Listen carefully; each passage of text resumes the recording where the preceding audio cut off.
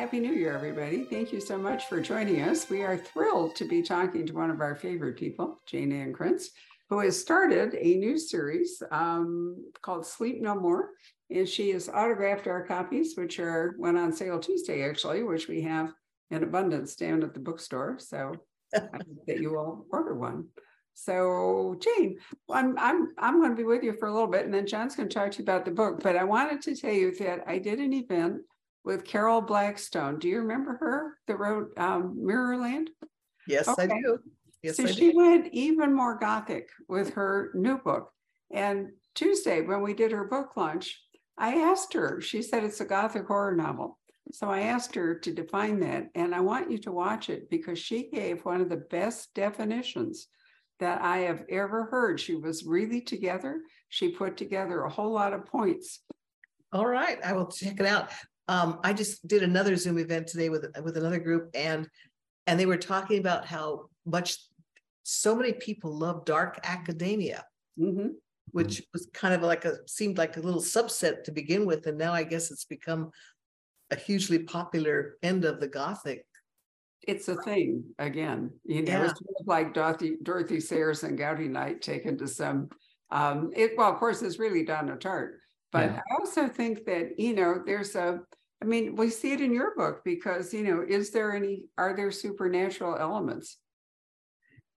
Yeah, well, it depends. I define supernatural as ghosts and werewolves and vampires and that sort of thing. I do the psychic vibe. And for me, the psychic vibe is one step beyond intuition. So I'm not so sure that the whole supernatural thing is a good explanation for what I'm working with, but it's close enough. I mean, it makes it a Gothic for sure. Well, I think, it's extra power. It's maybe a slightly different look at time. There are a lot of different elements that play into it, but it seems like everybody's fascinated with playing around with time or, extrasensory powers, not just the standard, Anne Rice kind of vampire book or ghost story, but I mean, Carol's book has what appears to be sort of a normal girl, but she's not. And I don't want to talk about it because I will spoil it. It's beautiful about the island, but one thing she talked about, which I think is important, is that usually the Gothic horror has some kind of beautiful landscape, in addition to probably some kind of closed environment. You've got your Sleep Institute here and you've got a small town. But often it's a castle or it can be a campus, which I think the campus acts really in that same way, kind of a Agatha Christie thing. But I like the fact that she talked about usually it's beautiful.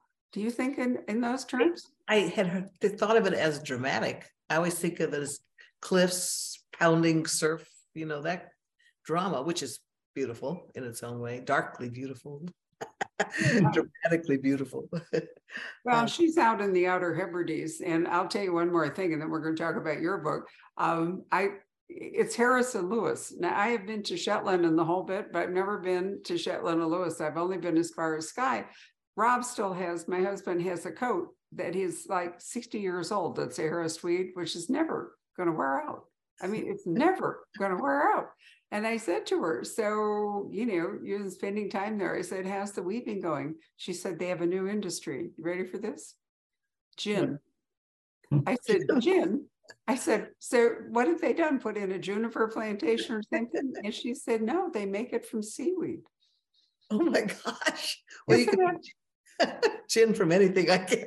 I know. I was just fascinated with that. So I mean, Rob's been going around saying seaweed, gin. What could go wrong? Yeah. I know. It's wonderful things you can learn. So John has read your book and loves it. And you're talking about sleepwalking, sleep dysfunction. The sleep apnea actually is not really part of this, right? No, this is more about sleep deprivation and nightmares, those kinds of issues. And the whole sleep clinic thing is just, in a weird way, kind of always fascinated me, because who checks into a sleep clinic? I mean, you'd have to be really desperate to check into a sleep clinic, right? But it turns out somebody I know was, and they did. And I got the whole lowdown on, it's not that big a deal, actually. You just go in, they just hook you up to a lot of monitors and stuff. But from that concept, the rest of the story kind of took off. A sleep clinic where you can check in, but maybe not check out.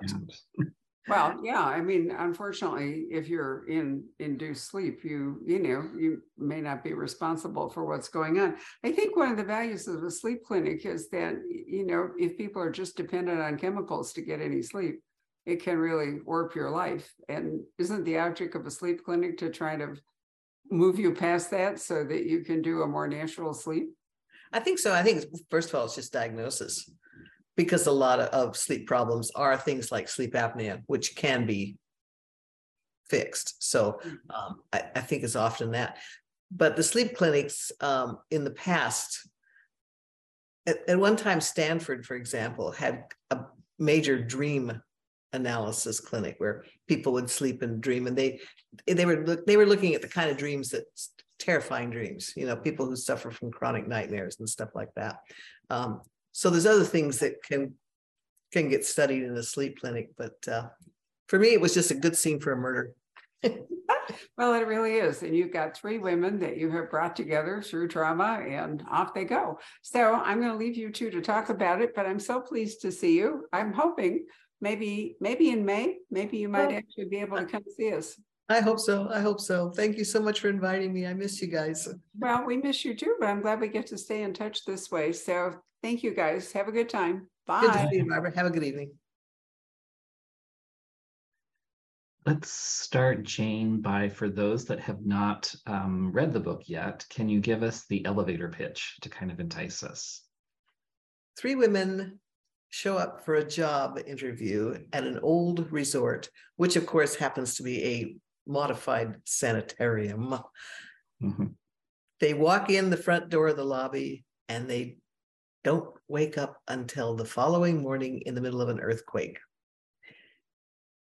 And they realize they've lost a whole night of their lives. The other thing that has changed is they've all gained some kind of psychic power. Mm-hmm. So something happened to them during that night and they're determined to find out what. And they launch a podcast aimed at investigating other cases that are similar to theirs in an effort to solve their own cold case. And the adventures are, so the stories within the stories, each book can stand alone because each is a separate murder mystery. But then there's this overarching mystery of what really happened to them during that missing night. So it's my first amnesia book. Really? All the books I've written, this is the first time I've messed around with amnesia. That's like a classic Gothic kind of trope or whatever they call it, story element. People love it and writers love it. I don't know why I haven't done it before. For one thing, it's kind of tricky to plot. Yeah, I can imagine. Well, in your usual brilliant fashion, you also, it's the sleep clinic setting works beautifully because your hero, Ambrose, is there being treated and he thinks he sees a woman's body being wheeled out. Well, if you're committing murder, you want to do it in that setting because no one believes the people that are there. They're already experiencing a disconnect from reality. They're having nightmares or they're asleep and they're not going to, and he's hallucinating when it happens. So, yeah. So how do you prove that you saw a murder when there's no body and no evidence and everybody says you dreamed it? Well, he turns to the heroine, Pallas, which is a really terrific name for heroine. And one of the last new names that I haven't actually used. If you saw my name, the baby book, and everything crossed out. I'm down to the more unique names in the book. Well, she's the one who has the true crime podcast. And so she has kind of a reason to believe Ambrose because of her own experiences with reality and not reality, I guess. And the whole psychic, well, and not being believed. She empathizes with that because she and her friends were not believed when they try to explain that something strange happened to them in this old sanitarium that they can't remember. Everybody thinks they're just either going for the advertising, the clicks, sensation, or to promote their own podcast, or that they were doing drugs and can't really remember what happened. So nobody believes them. So they're on their own. And Ambrose is also in the same boat, but he's a writer on a deadline. So he's on the clock. He's got a book he's got to finish, and he can't finish it as long as he can't sleep more than cat naps. And he doesn't dare sleep more than cat naps, short little sleeps, because he sleepwalks now. And the sleepwalking has become very dangerous. So, which is one of the reasons he's at the sleep clinic, trying to get the sleepwalking under control. Did you channel some of your own experience as a writer into Ambrose's fears of missing deadlines and whatnot? Yeah, that whole thing about most of his throwaway lines were very meaningful. If Ambrose is commenting on the world at large, readers or other people, that's probably either me or some writer I know said that. Another thing that really works for the book, and I don't know whether it's just by natural instinct or whether you actively plot this out, but it's both, it's got that kind of au courant feel because you're talking about true crime podcasts, which is all the rage, I guess, for the last couple of years. But you've also got this little town with this creepy old sanitarium, which is so 1960s and things like that. So was that intentional to just all come together happily? Are you just a master at plotting? One wishes. Well, I've lived in enough college towns to kind of know there's a vibe. If you were in a small town and the college is at the center of it, it usually is literally at the center of it, and it dominates a lot of the politics in the area. It dominates. It just has a huge amount of influence. So it kind of, once you say college town, a small college town, the whole world is kind of right there, and most people recognize it or have a sense of it. I think even if you never went to college, you kind of know what a college town would look like, and that gives me the small community that I needed. Because if the plotting with a big city gives you a lot of way too many suspects, but the college town gives you a defined set of suspects, and that's always what you're looking for as when you're writing this kind of mystery. But I also think that the whole sleep clinic thing was an attempt to get at something that I've always been fascinated with, which is dreams.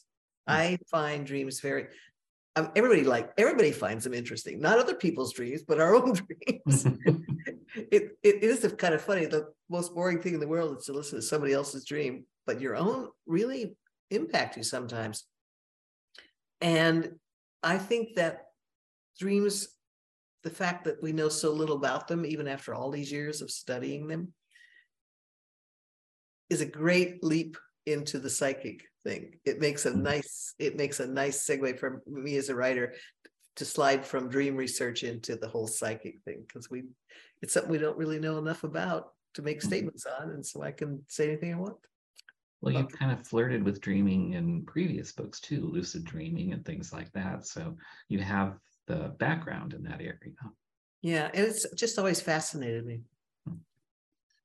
Let's talk a little bit about your writing process, because this is the first of a new trilogy, and you've explained, for those that aren't used to romance, trilogy doesn't mean you have to read every book.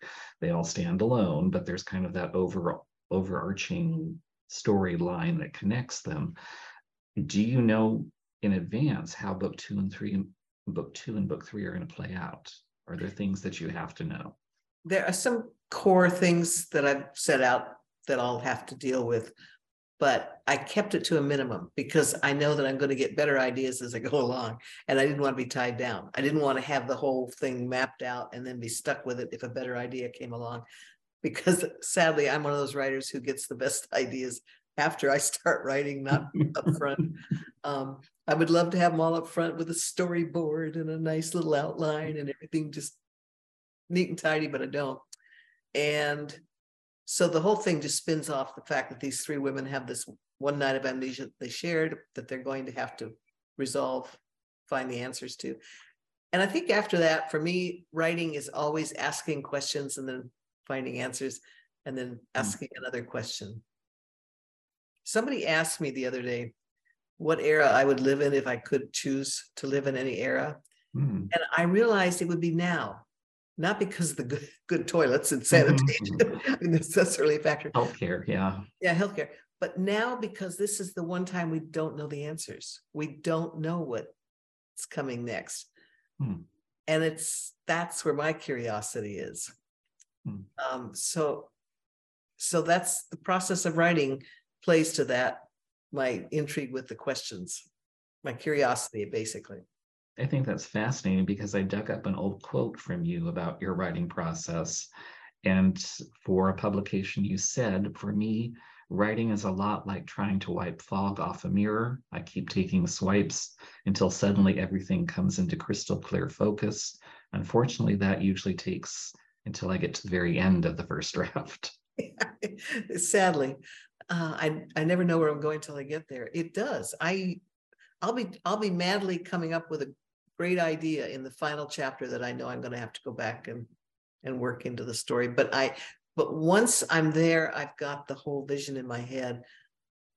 That's my happy place. Then I can rewrite because I know exactly where I'm going and the picture is clear. But getting there is a somewhat painful process. That's the hard work part. Writing I think for almost anyone is hard work. It's not the kind of illusion that you see on movies and television. Barbara Cartland in a pink negligee eating bonbons. And for those of us too young to know who Barbara Cartland are, Google it and you'll discover.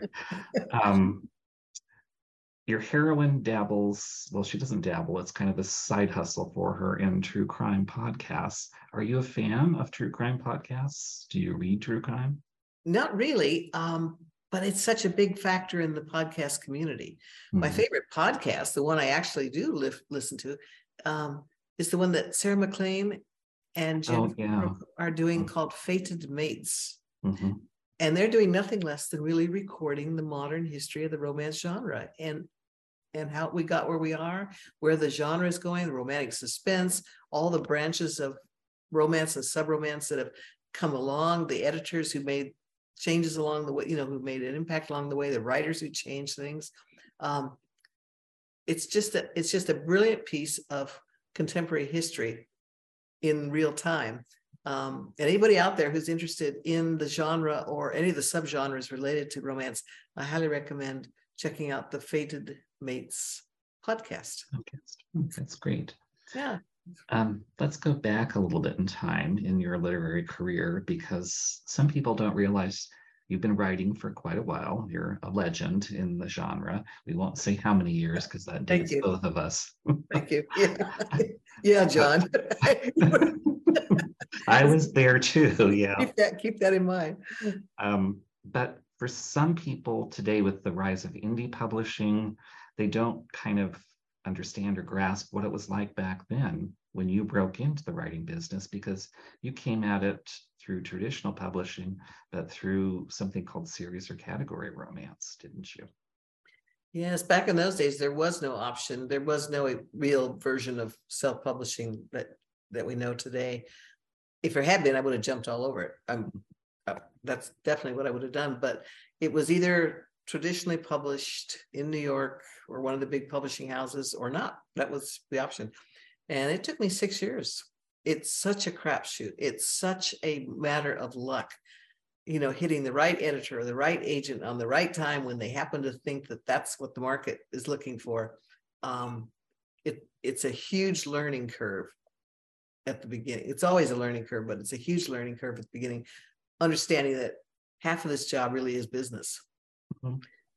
And the infrastructure that takes to get a book published in print and in a bookstore is very impressive. It's a lot of infrastructure. And that was, so if they pick up a book to commit to it, they're going to want to be sure they can sell it. Mhm. And they, like anybody else, it's like, where am I going to sell this book? That's their first question. And at the time, back at the beginning, the American market was not really wide open for romance at all. Most of the romance we read here, it came from Mills and Boon and Harlequin, which for those who don't remember is originally the UK and then in Toronto. And they pretty much dominated the market. But as I recall, I don't recall of any other venues. No, I think gradually a few publishers, once they realized the readers were there in the 80s, Love Swept and some of the other lines kind of came into existence. But in some ways, it was really remarkable because that was a really terrific, and I say this with all respect, training ground for a lot of writers who went into that particular section of publishing and got basically an education, I think. Yes. Well, I think it was a place you could start. Mystery always had the mystery journal, the mystery magazines. Mm-hmm. There were places for mystery. Ellery Queen, yeah, things like that. There were places for mystery writers to start. There were places for science fiction writers to start. But there really wasn't. The closest thing we got to that was the category romance, and then when it went big in the U.S., when the market exploded because it really had been there all the time, there were a lot of new lines, and for a while it was great. It was you could just you could sell anywhere, but that golden moment didn't last too long, and things closed down as they always do. And now we're down to mostly the big houses, the big publishing houses, and the rise of indie publishing. Mm-hmm. When you were getting your start out, you kind of had to adopt different pseudonyms, which gave rise to your career as Jane Ann Krentz, Jane Castle, and Amanda Quick. Was that something intentional? Was that something you kind of did just? No, it's because I managed to murder my own career at various points along the way. Wrong book, wrong time, wrong publisher. There were a million ways to kill off a career, and I did it a few times. And then you have to reinvent yourself. And I usually tried it under another name because I figured I had so much baggage under the old name that I would never be able to sell a book to a publisher. So I'd come up with a new name and start over again. And after a while, it sort of settled into, I always told myself, I'll go with the name that works. And then 3 of them worked. And that's where I am now. And if there are aspiring writers out there, I always give this advice. John's heard me say this a million times. Don't use a bunch of pen names. It's a really, really bad idea. The reason it's a really, really bad idea is because you are going to have to build a brand under each name, and that's almost impossible to do. One is going to take everything you have. So for what it's worth, my advice is just don't go with a bunch of pen names or you'll end up like me. Well, I think many writers would aspire to where you're at. But I think in some sense, I think you're right about that. But I think in another sense, it really works for you as a writer because you have these 3 distinctive sub-brands, subgenres, so readers can know which book they want. And there are some readers who don't want to read futuristic. They don't want to read contemporary. With your 3-pronged literary attack, they know exactly which books. Some read all of them because your voice is the same in each different story you tell, but the settings, the world may be slightly tweaked or slightly different. So they can gravitate to what they want. Whereas if you had one name, if it was just Jane Ann Krentz, I can see how some readers might pick up a book and discover, well, I don't want to read something set in the 1930s. I want Jane with her dust bunnies. Yeah, I think if I had to do it over again today and had that option, I'd stick with one name, and then I'd identify the world underneath it somehow, the universe underneath it somehow. There must be a way to do that. A historical world or a Regency by Jane, something that would tell the reader which world it was. The 3 names do that, but I think you could do it with one name. Well, Christina Dodd does it that way. She always uses Christina Dodd, but she has her different worlds are clear enough on the covers, I think. So Yeah, Christina kind of breaks a lot of rules that other people couldn't get away with. But yeah. Let's talk a little bit about your literary brand, because there's a lot of interest in the publishing world and how authors define themselves. I like to call it the author's voice, how they're telling the story. But for someone who's never read your books, is not familiar with you, how would you describe your brand, your voice? I write romantic suspense, usually with a psychic twist, and I write toward the lighter side. I am not the dark, dramatic writer. My characters are more. It's a very dialogue-driven style, and the dialogue lends itself to a lot of wordplay.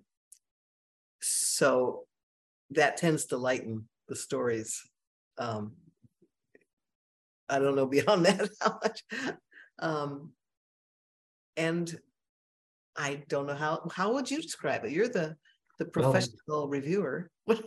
You're right that when you say you're right to the lighter side, you have a very distinctive sense of humor. It's a very sharp sense of humor. I kind of think of if Dashiell Hammett, who wrote Nick and Nora Charles mysteries, wrote romantic suspense, it would be what you were writing. You have that kind of banter between the characters. There's that kind of dry sense of humor. There's a little bit of sensual sizzle to the story, but it's not over the top. It's very fast paced. You're not someone who tends to write pages of descriptive, evocative scenery and there are writers that do that beautifully. And that's all. I mean, just look at Daphne du Maurier in the opening of Rebecca. I don't think it would be a very different book if you had written that book. That's for sure. Yeah, those are your strengths. And I think the one thing that I have always admired about your books is your voice is consistent. It doesn't matter which book you pick up, it's there. And I think, if I remember correctly, one of the pieces of advice that you give to aspiring and even established writers is the one thing you have control of in your career is your writing voice. Can you expand on that? I think it's very important to figure out what your voice is, identify your voice and your core story, because the two are combined, I think, and hone it, sharpen it. Don't try to modify it. Try it well, except to make it stronger, because what you're really looking after is a memorable voice. You want people to either love you or hate you, but not forget you. And that is a matter of your storytelling voice. And it's a matter of your core story. And my core story, I am not talking about the fictional landscape that you prefer. You might like to do contemporary noir mysteries, or you might like to do futuristic science fiction, or you might like to do medievals, whatever. Those are fictional landscapes. And the core story is really about the emotional themes and the conflicts that compel you as a writer. That's where your real power comes from. And the joy of identifying, you can write intuitively your whole career and never know all this stuff, and you'll do just fine if you get lucky. But luck does run out in this business from time to time. And that's when it pays to know your core story, because you will realize you're not trapped in that particular fictional world that you've been writing in. You can take your core story anywhere because they're universals. And I think it just behooves a writer early on to get a handle on the core story and figure out what their strengths and weaknesses are as a writer, and play to the strengths. Don't try to play it against them. I tried that in the past. I remember having a long conversation with a friend who wrote dark, very dramatic, emotional, heavy kinds of reads, and did it brilliantly. And I envied her that ability, because it's just not part of my natural voice. And she said, I'd give anything to be able to write light. It's just who we are, and you are what you are. And the best thing you can do is build it, make it stronger. Looking back over your career and what you know about publishing, what piece of advice would you give yourself if you could go back in time when you were first starting out as a writer? What would you tell yourself? Believe in your own voice, because there'll be times in this business when you are the only one who does. Yeah. And that's not to say that you should set yourself up against every editor who wants to help you. That's not what I mean by that. But believing in your own voice and identifying and figuring out what it is will help you decide where it fits best into that market of that time. That's just invaluable. There's a million things I could have told myself, but and you do have to remember this is a business. One of the things I hear, I've done a few workshops, and there's always someone who's got going bold, the brave new writer who's going to write the most original story in the whole world, right? Usually that means bending genres, pulling genres in. And I always say, just be really careful going down that route, especially at the start of your career, because the first thing an editor or an agent is going to say is, where's the market? Who is the market for this book? And when that book hits the bookstore, you can tell us you're going to have to shelve it. And how do you make that decision? It's by genre. That's actually very smart, because in libraries and bookstores, if you write something that's a historical fantasy, detective novel or something like that, where do you put it? And I know we don't like to assign categories to books. That's But we do. This to us as readers, librarians, booksellers. But realistically, are you going to miss readers if your particular book is in the fantasy section? You might be looking for a romance book. So yeah, you're right, it does. And every editor that I've ever talked to says the best advice they can give is pick a lane. Pick a lane and work in that lane. Don't hop around too much, because you won't. That's a very hard way to build a career. And the flip side of that is be reassured that what your audience really wants is the same thing you gave them last time, just different. They don't want you to be totally original every time. They want the same emotional punch. Whatever that punch was, that's what they want again. And it's up to you to make it look fresh. But don't beat yourself up trying to do something totally different and off the wall. Well, once again, in your usual brilliant fashion, you've crystallized it, because you're right. Readers, they want something familiar and comfortable, but they also want to be entertained with something new. And that's the challenge for any long established writer, is how do you keep providing the same comfort elements that readers want while also making it interesting for them and for you. Yeah. But that's what any genre is all about. And I say that meaning the literary genre too. Those writers have the same kind of problem, that really they have to produce whatever punch they gave last time to their readers. They've got to figure out a way to do it again. And I think it's even more challenging today for writers, because in the past, and again, I'm dating myself, when you go back, you would expect an author, maybe if you were lucky, to turn out a book once a year. And that was a big deal. Sometimes it was several years. Now it's like, if you're not producing something every 6 months, you lose your place. Yeah, that's a tough one. I always, and a lot of the writers I came up with never got that luxury because if there's one thing starting out in category does teach you, is that you're going to have to be prolific to survive. And most of us who started out in category were doing 4 books a year at one time in our early careers. Some were doing 6.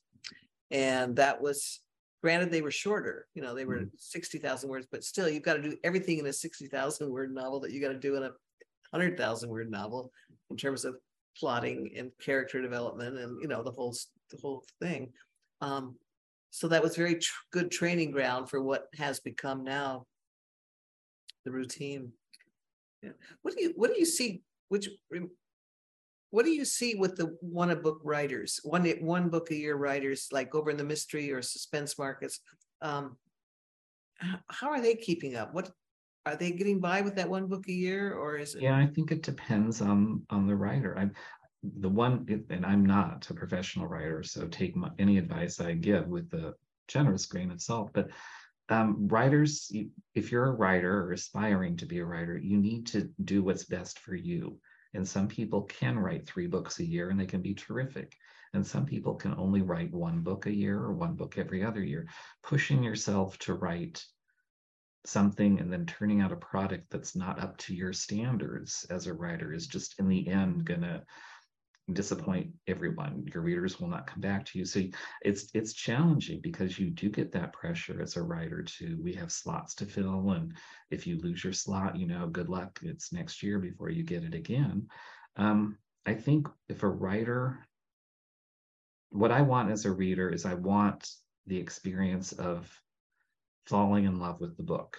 And if it takes you a year to do that, I will wait. I may not be happy about it, but I will wait for it. As long as you deliver that to me, I'm satisfied. Yeah, I mean, I agree. But still, 2 or 3 years pass. It's that well, I mean, there are some writers who can do it, but that's a challenge in and of itself. Then it becomes, the books have to be these big statement pieces that kind of, either that or you have to somehow be connected to a different industry like television or movies or something that can promote the book to a different level.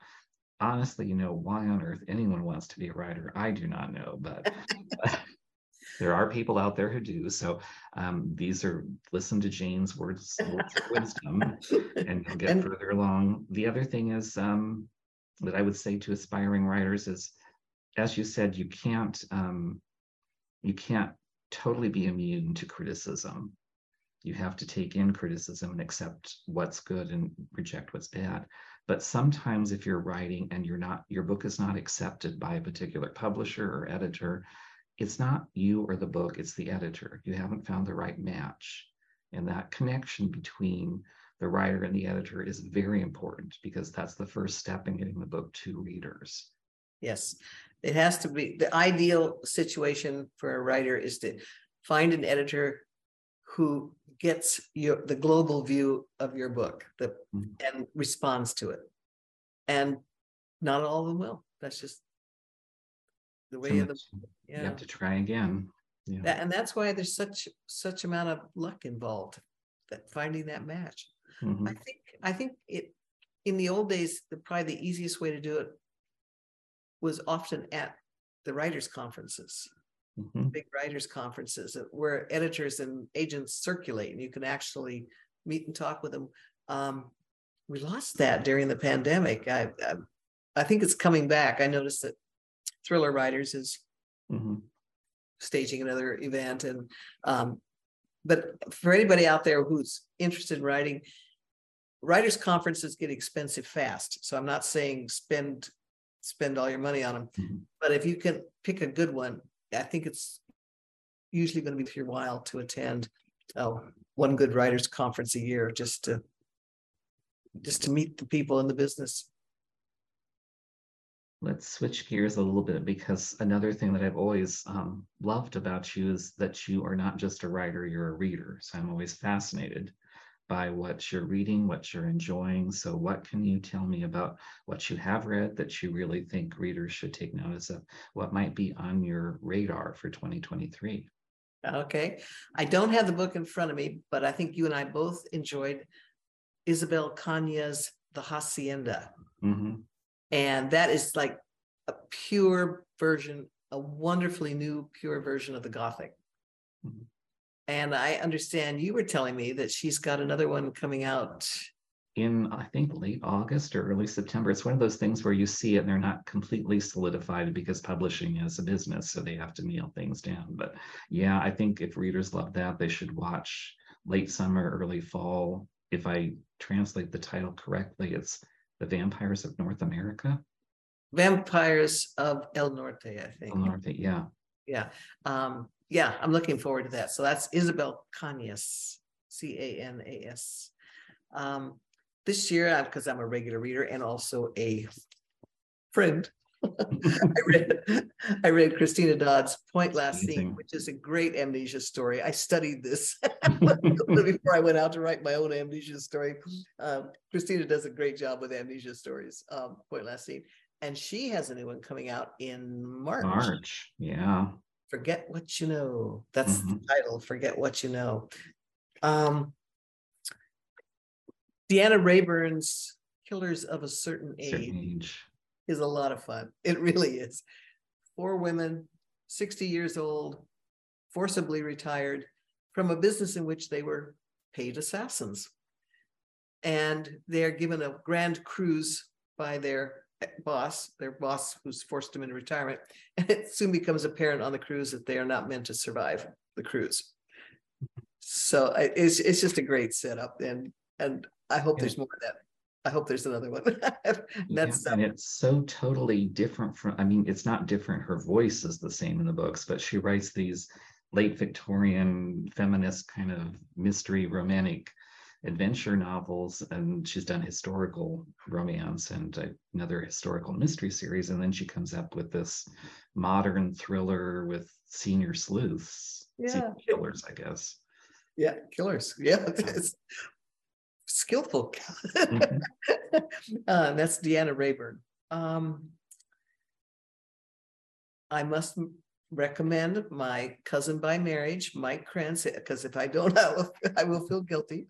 But I have a cousin by marriage, Mike Krentz, who is a retired Navy doctor, and he is doing some really cool, really great medical mysteries, medical thrillers. And there aren't a lot of those out there. Remember how we used to always love those medical thrillers? Robin Cook. Well, I think, yeah, for a while it was Robin Cook kind of dominated the market, and Tess Gerritsen did a little bit of kind of suspense with the mystery early in her career. But yeah, you're right. I mean, they really could be, if they're done well, they're scary, because it's like when you're most vulnerable, when you're in a hospital or when you're at the doctor's or something.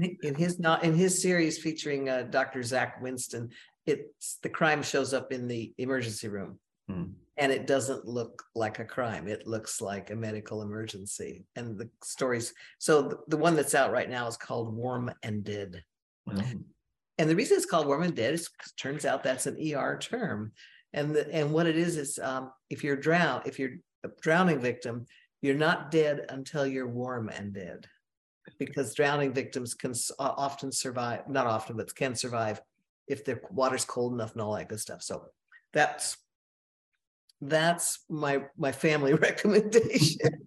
Unfortunately, he writes very well. So one thing I'm kind of anxious to, I actually got a preview of, or a preview. Oh, I'm glad you brought that up, because that's Dark Academia.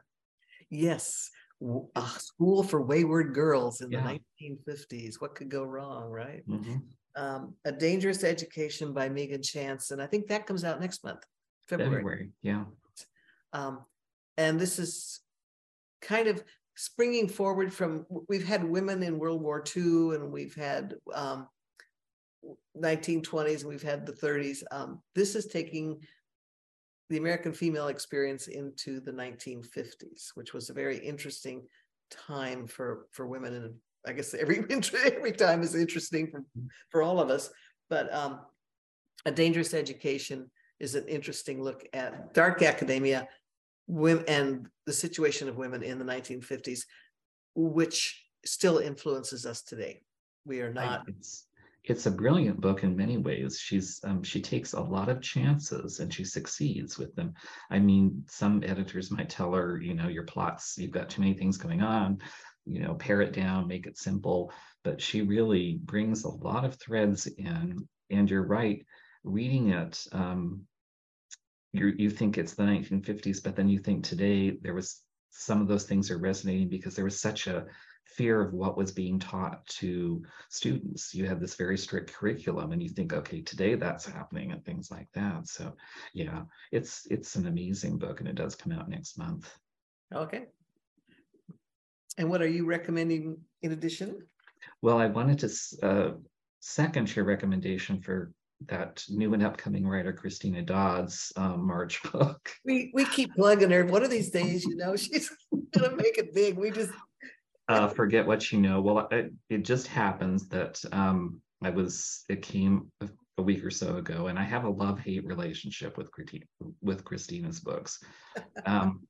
I love how she can just suck me into the story. I mean, once you open it up, that's it. You know, the next day or two, it's gone. Everything else has to be put aside. And that's the hate part. It's like, I have other things I have to do. I can't stop and read, you know, but I end up doing it. It's set in her world of Gothic, the town of Gothic and the California coast. It's got a flower breeder, which I thought was just brilliant, because what an interesting career and all that stuff about plants in there. And the best way I can describe it is that it reminds me a lot of Hitchcock, because I was watching North by Northwest on New Year's Day, which is a tradition with me. And when you think about that movie, it's like this man is mistaken for a foreign agent, and he's chased across the US in a train, and a plane tries to kill him by crop dusting, and he's running around Mount Rushmore with the female mysterious agent. You think there's no way on earth that makes any sense, but Hitchcock pulls it all together, and you're just in rapture with that. Christine does the same thing with her plots. She throws all these things in. You think, no, it does make sense. And she has a wonderful sense of humor too. So Forget What You Know does come out in March. I will say, with all of these books that you've mentioned, you can always pre-order them through the Poison Pen or your favorite bookstore. And that's always smart in these publishing environments if you want to get a hold of the book. So Christina's book, 2 from last year, that you may have read or may not. The first one, just like Christina, once I read it, that was it. The Day Was Shot, was Cloisters by Katie Hayes. It came out in the fall. It's a debut female graduate student on the West Coast, gets the chance to intern at the Metropolitan Museum of Art. She thinks that's going to make her career because, you know, with an art history degree, it's not that easy to find jobs. She gets there and discovers the professor she's going to work with, the curator, has actually been called to Germany, but there's another opening for an intern at the Cloisters, which is this similar museum in the New York City, kind of connected to the Metropolitan, but it focuses on medieval art, Renaissance architecture, all those things. She's working with this professor, another student, and they're researching the origins of the tarot card for an exhibit. So that was really interesting. I read that. I really enjoyed that. Yeah, it's and you do have that kind of hint of, can the cards really predict death because there's a murder, or is it just somebody manipulating the murder? And the other one from last year that's been up on a lot of award lists at the end of the year is called Lavender House by Lev A.C. Rosen. It's set in the I want to say early 1950s or so.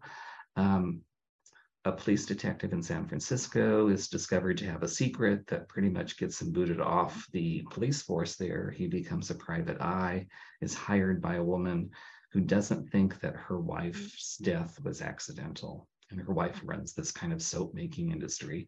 And so it's set in their kind of almost like a country house, but it's outside of San Francisco, called Lavender House. And he has to investigate and discover if it really was murder or if it just really was an accidental death. What I loved about the book, and it's an adult debut for a young adult author he's written some other young adult novels, is how it takes the classic private eye noir mystery and kind of refashions it for modern readers, makes it a little bit more interesting and diverse. I read that too, and it was really quite fascinating. Yeah. And again, the same era of that 1954, after World War II, early 1950s, that Megan's book is in. And it's kind of an overlooked time in terms of our fiction. But now that authors are delving into it, there's a lot of stories there. The country was really in transition in a lot of ways. A lot was going on. And that makes for a lot of energy in looking back at using it as a fictional setting, I think. Yeah, and I think there's been so many wonderful books written during World War II, but at some point, I think maybe readers or somebody reach a saturation point and think, okay, how much more can you tell me about this time period? So writers may be thinking, what's the next interesting terrain? Yeah, I think so. That's interesting. Well, we're almost out of time. So before we do run out, can you tell us what's next for you as an author? I know we had a book from you as Jane Castle, Sweetwater and the Witch. Now we have Sleep No More, I'm guessing Amanda Quick is coming up. In May, my Amanda Quick persona, and that is called The Bride Wore White. And it isn't a happy bride. It's more of a Hitchcock sort of bride. Sorry. But it will be set in Burning Cove in late 1930s, which is kind of the era that I settled on for the Amanda Quick name for the past few books. Mm-hmm. And it's been a lot of fun. I think that whole 1930s vibe sort of suits my voice. Mm-hmm. In a weird way, the same way the Regency did. Yeah, it did. Yeah, where the repartee, the back and forth, the dialogue, which probably comes down to us actually from the movies, but that's what we hear in our head when we think of the 1930s. We think of the movie dialogue, and I had a lot of fun with that period. It's just it's a fun area to write in. So that's The Bride Wore White. And that's a very kind of clever reference to some of the classic mysteries of the era. Yeah, exactly. That was actually my editor's suggestion. That's one of those. She's very good at titles. I'm not particularly good at titles. I'm too close to the book. That's my problem with the titles. But my editor, Cindy Wong at Berkeley, she just came right up with it as soon as she read the book. It was like, oh, Bride Wore White. It was just like she just came. She's brilliant. She's really got a talent for spotting new and established authors. Yeah, she's born to be an editor. And can we hope for another castle, or do you not want to say anything? Nope. It's not going away. Whether or not I wanted to. The Dust Bunnies have taken over my Jane Castle world. Like I don't dare quit now. It's like something awful happen. But I don't have a title yet, so nothing to say. But yes, there's another one in the works. And how can readers learn more about you and your books? I know you have a website. JaneAnnKrentz.com. That's Jane with a Y.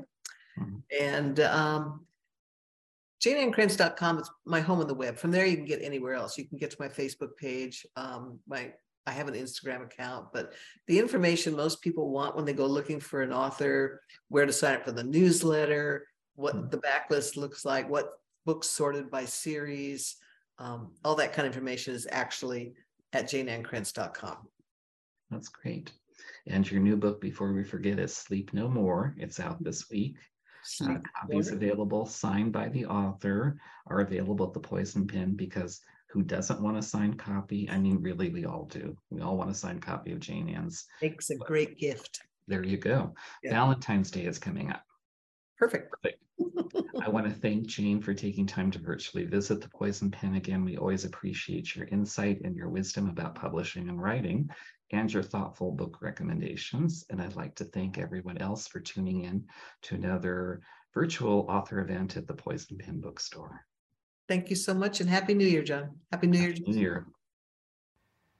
Hello. We hope you're enjoying our programs and podcasts with authors. We'd like to expand them, and your help would be appreciated.